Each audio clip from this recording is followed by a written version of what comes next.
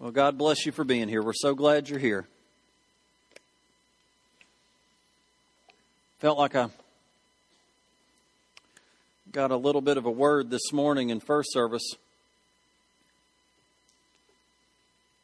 I feel like 2010 is a big year for us as a church, is a big year for you as the church, as individuals. I believe 2010 is a year of breakthrough.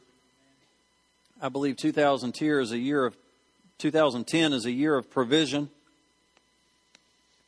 Can you imagine having a full table full of food? Just imagine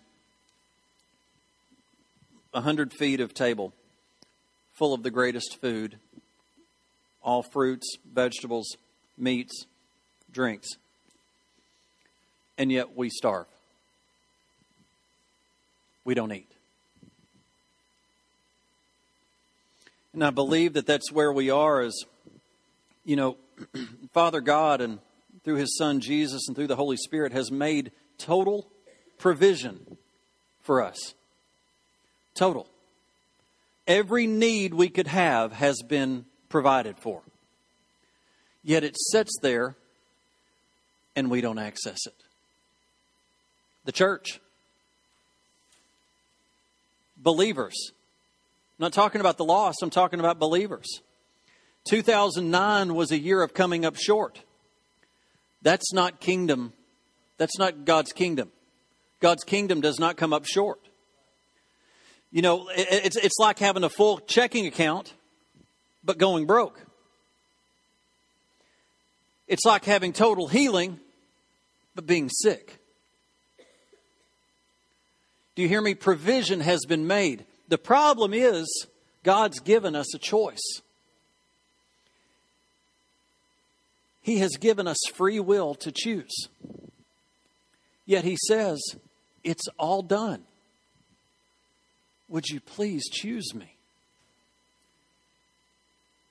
If you were here at Christmas Eve, my whole sermon was about your choice. It was about your choice. Would you choose Him? This gift that's been given. This provision that's been made. And all He desires for you to do is to choose Him. You don't have to be perfect. You don't have to do it all right. He's just looking for a heart that desires Him. If you can just kind of get in your mind, 2010, the table's been set. 2010 is the time the church accesses it. It is time for the church to access God's provision. Again, I didn't say this in first service. I didn't talk anything about the pit in first service. But 2010 is the time we make the choice to come out of the pit. The provision of getting out of the pit has been made. The provision of what you're battling. If you're battling drugs, I want you to know the provision has been made for you to get off of drugs. But you've got to choose to walk away from it. I'm not saying it's easy. Sometimes it's hard. A lot of the choices we've had to make in 2009 have been hard. Some of the choices have been wrong. But if we will start to choose God, it's important that we get in His Word, that we know what He wants, because you know what? He wants you to choose Him, and He wants you to choose Him His way. He has a way, and it's a good way, it's a safe way, and it's foolproof. He does not desire you to stay in the desert. That is not what He provided for you when He sent His Son to die on the cross. The desert, the pit, He does not desire you to stay in the pit. Somebody needs to get excited and needs to allow that excitement to take them to start choosing correctly. It's easy to get excited. It's easy. But you know what? That excitement passes. Now, can we start to walk this thing out? Do you remember with the children of Israel being in the desert and they sent the spies? You remember it looked horrible. But what we a lot of times don't see is that the spies knew that they were coming. I mean, not the spies. The enemy knew they were coming. And they were scared to death. Waiting 40 years, when are they ever going to come and take us over? Because we know they're going to come. The enemy knows it's defeated. But yet we sit in the desert. We go by those 10 that say it looks awful. We don't listen to the 2 that says, what's the problem? When David stands up and says, how dare you speak of my God like that? I don't care if you are 5 feet taller than I am and probably 300 pounds heavier than I am. How dare you? You don't know my God. I do. But you know what? David had to take the 5 stones and slay the giant. The giant just didn't fall dead.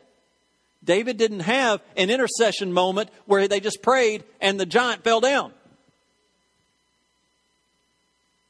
We want to sit here and have these moments where we pray over our finances. You know what? We got to do something about our finances. If we will cast the stone, God will do the miracle. God is looking for you to do something. God is pleased. God is moved by faith. If you don't choose to get out of the pit, you're going to stay in the pit.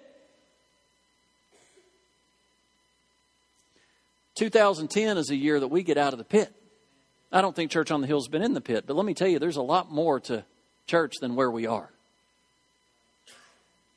I don't believe this is what heaven looks like. I believe we've got a little taste, but I believe it looks a lot better in heaven. I believe worship looks a lot better in heaven. Do we have some room to grow? Absolutely. Well, this is the year to grow. Not stay where we are. Not stay where we are with our personal finances or with our kids struggling or with marriages falling apart. God's not the God of a marriage falling apart. He's the God of rescuing marriages.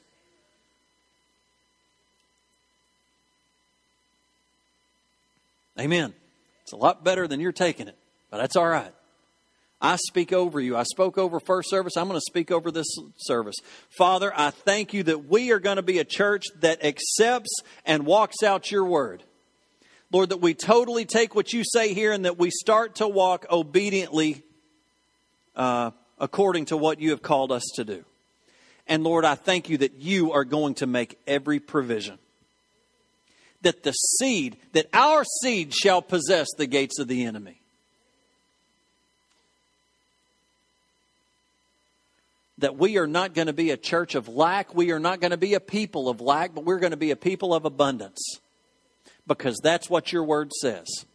You're an abundant God. You came to give life and to give it more abundantly.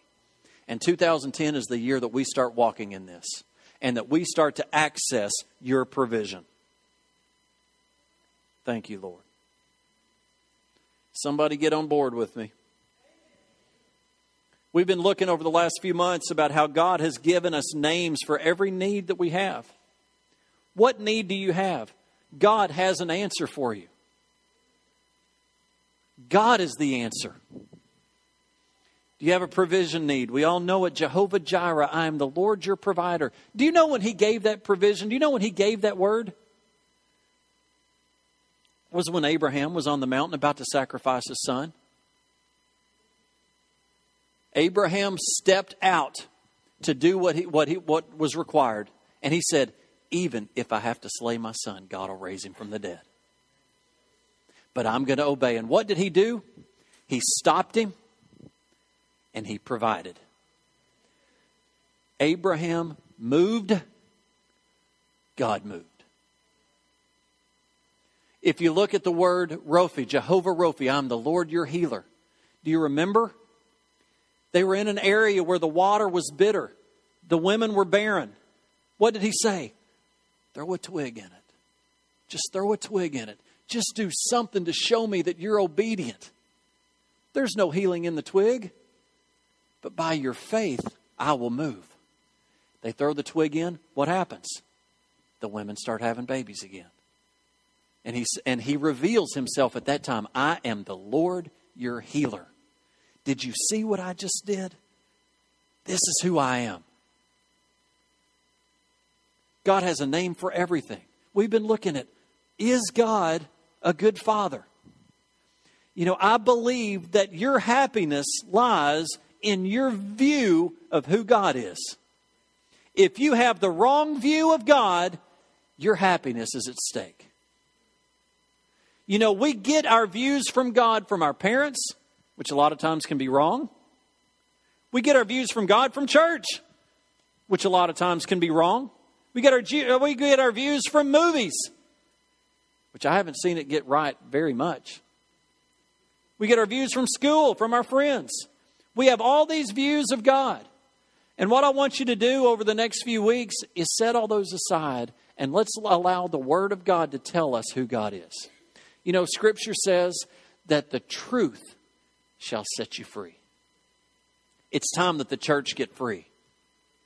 It's time that the Word of God and truth start coming. And you know, the Holy Spirit is the Spirit of truth. It's time we start getting truth and start getting free.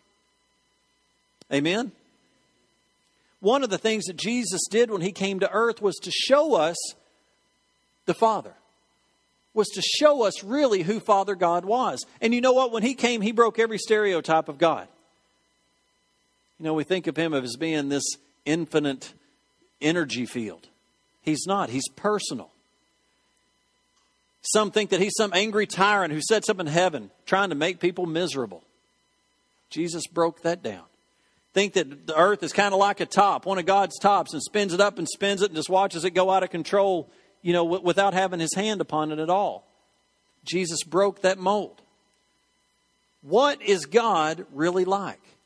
What kind of Father is God? 2 weeks ago, we started looking at this, and we looked at misconceptions about God. And I just want to tell you, if you didn't hear this, and if this kind of throws you off a little bit, go back and get the tape, download it from the website. But we have so many messed up views of God because of how our Father was to us. And many have said, if God is anything like my Father, I don't want anything to do with it. And I can understand. But I ask you, we need to kind of hit the delete button and start all over. It's time we kind of start building from foundation, not based on maybe your experience, but based on truth. Do you know the things you've walked through can skew the way you think? So let's look at what Scripture says about God the Father.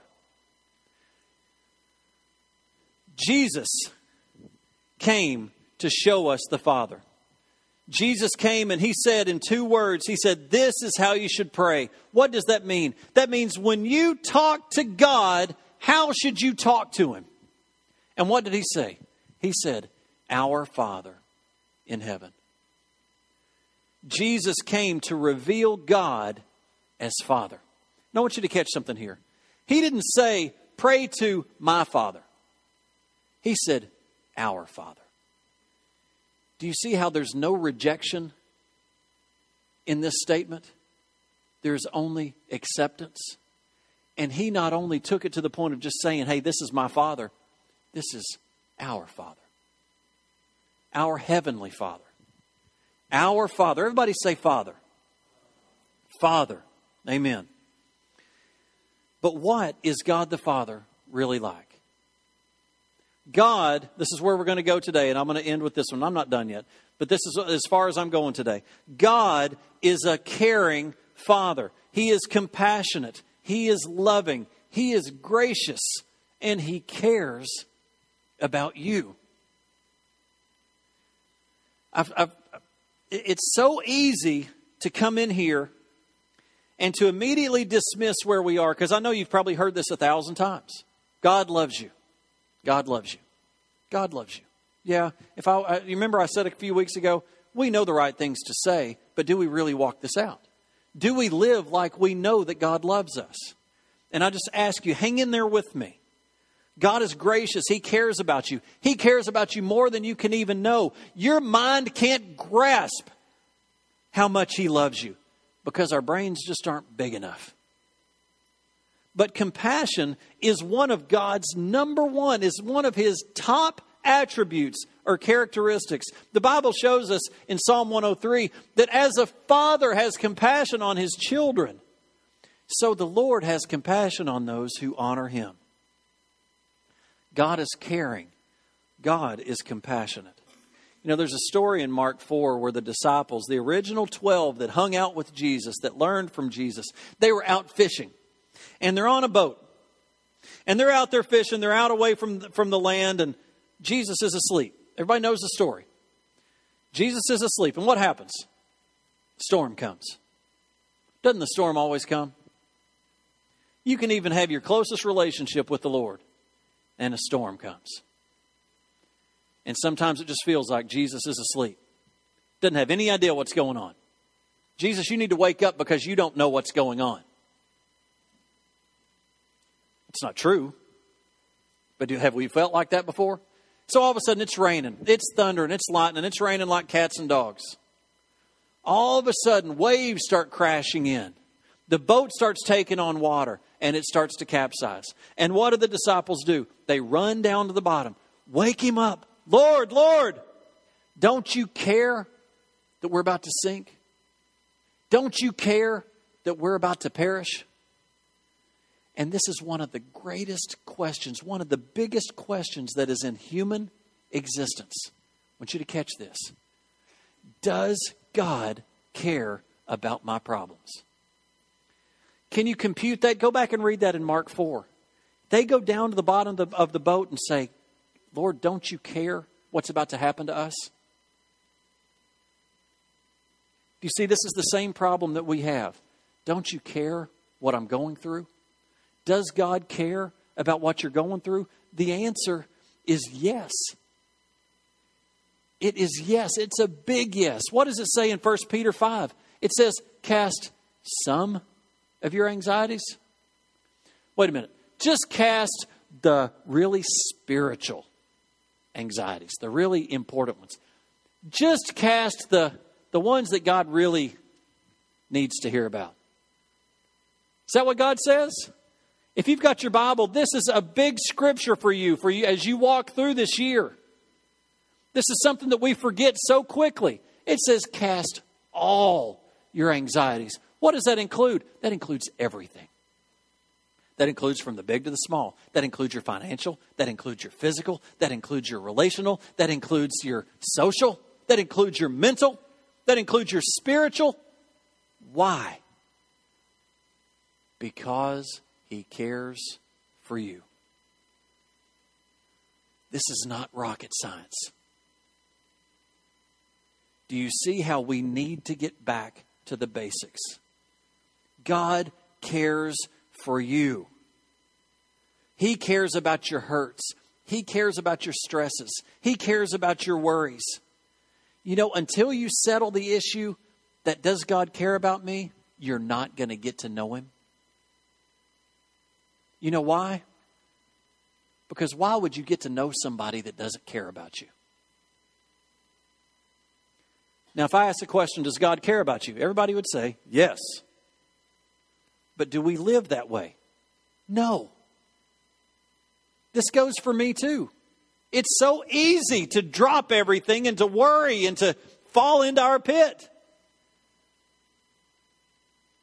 But until, you know, there's a saying that says, nobody cares what you know until they know that you care. Nobody cares how much I know until they know how much I care.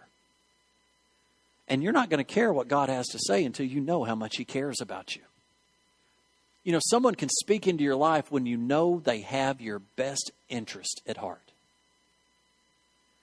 This whole thing with Texas Tech, this whole thing with this coach and doing this to this player. The problem is the coach doesn't appear to have the player's best interest at heart.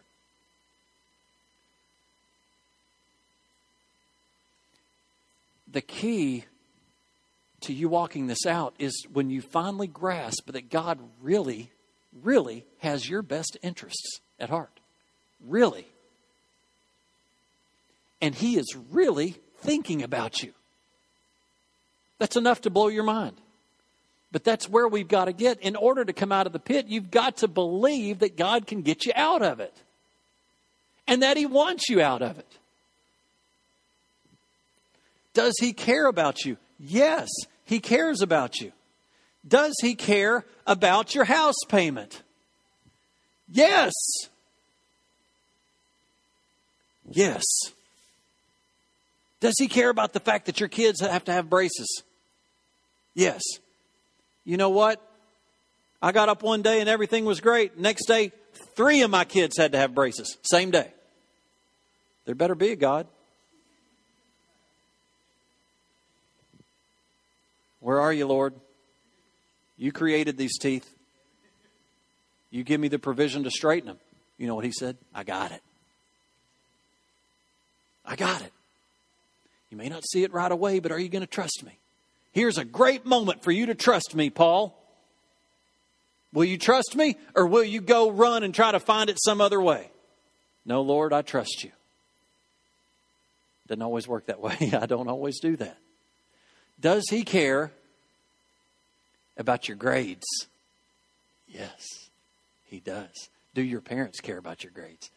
Yes, they do. Yes, God cares about your grades. Does He care about whether you have a boyfriend or a girlfriend? Yes. Does God care about your financial investments? Yes. Does God care about your ambitions, your hopes, your desires? Yes. Does God care whether you're a success or a failure in life? Yes. For I know the plans I have for you.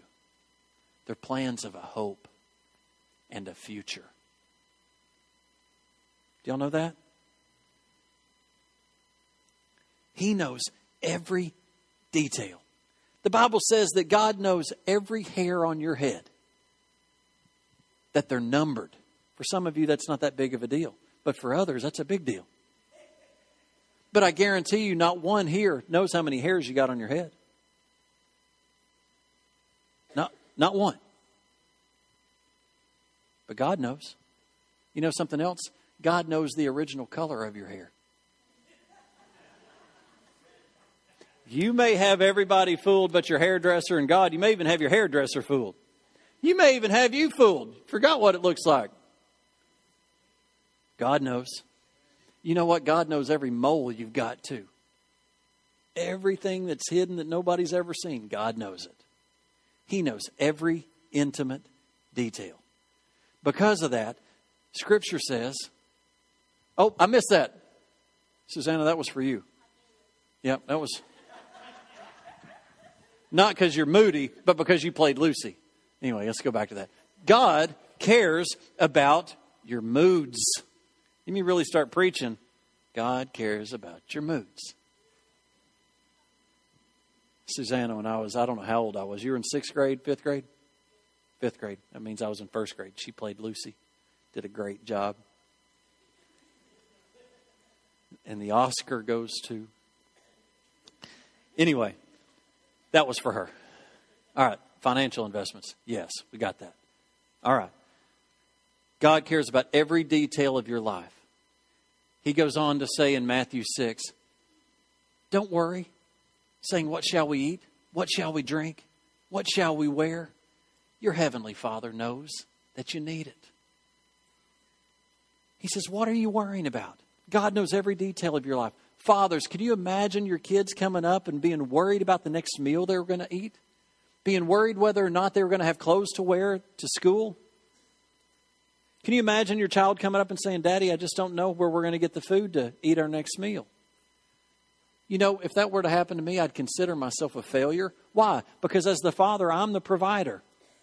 I'm my kid's provider. God's my provider, but I provide for my children, right? I am I represent God to my kids. And I represent Him by being a provider for them. You know, it's my job as dad to take care of my kids' needs. I love them. I care about them. I'm committed to meeting their needs. If their needs aren't being met, I blame myself. But you know what? Just the same way, you as adults, God the Father desires to meet your need. He has provided this banquet table of everything that you need. All the provision is there. We just have to access it. All provision. All provision.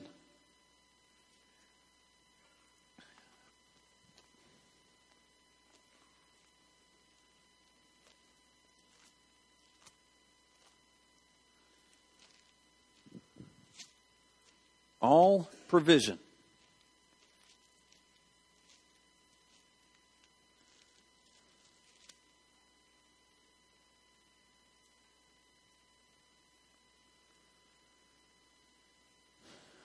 It's not the scripture I was looking for. God doesn't want you worrying about anything. You know, whenever you start to worry, it's a warning sign that you are doubting the love that God has for you. Whenever you start to get anxious and stressed, you start to doubt that God desires to meet every one of your needs.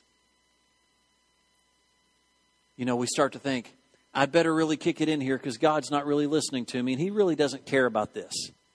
So what do? We take it on ourselves. Or God, this is just not big enough. You don't care about this. I'm going to have to work this out because God doesn't care. Wrong. Every time you're worrying, you're doubting that God really cares about every detail in your life. Now, what happens to me is sometimes people will come to me completely stressed out, going through all kinds of panic attacks, feeling nervous and pressured and fatigued, telling me everything that they're worried about. And then finally it comes down to this.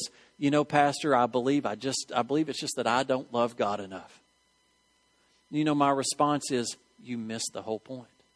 It's not that you don't love God enough. It's that you don't realize how much He loves you. You don't realize how much He loves you.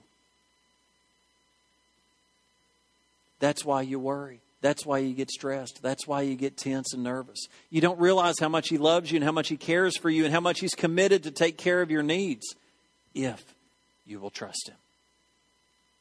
And because you don't realize how much He loves you, that's why you're all stressed out.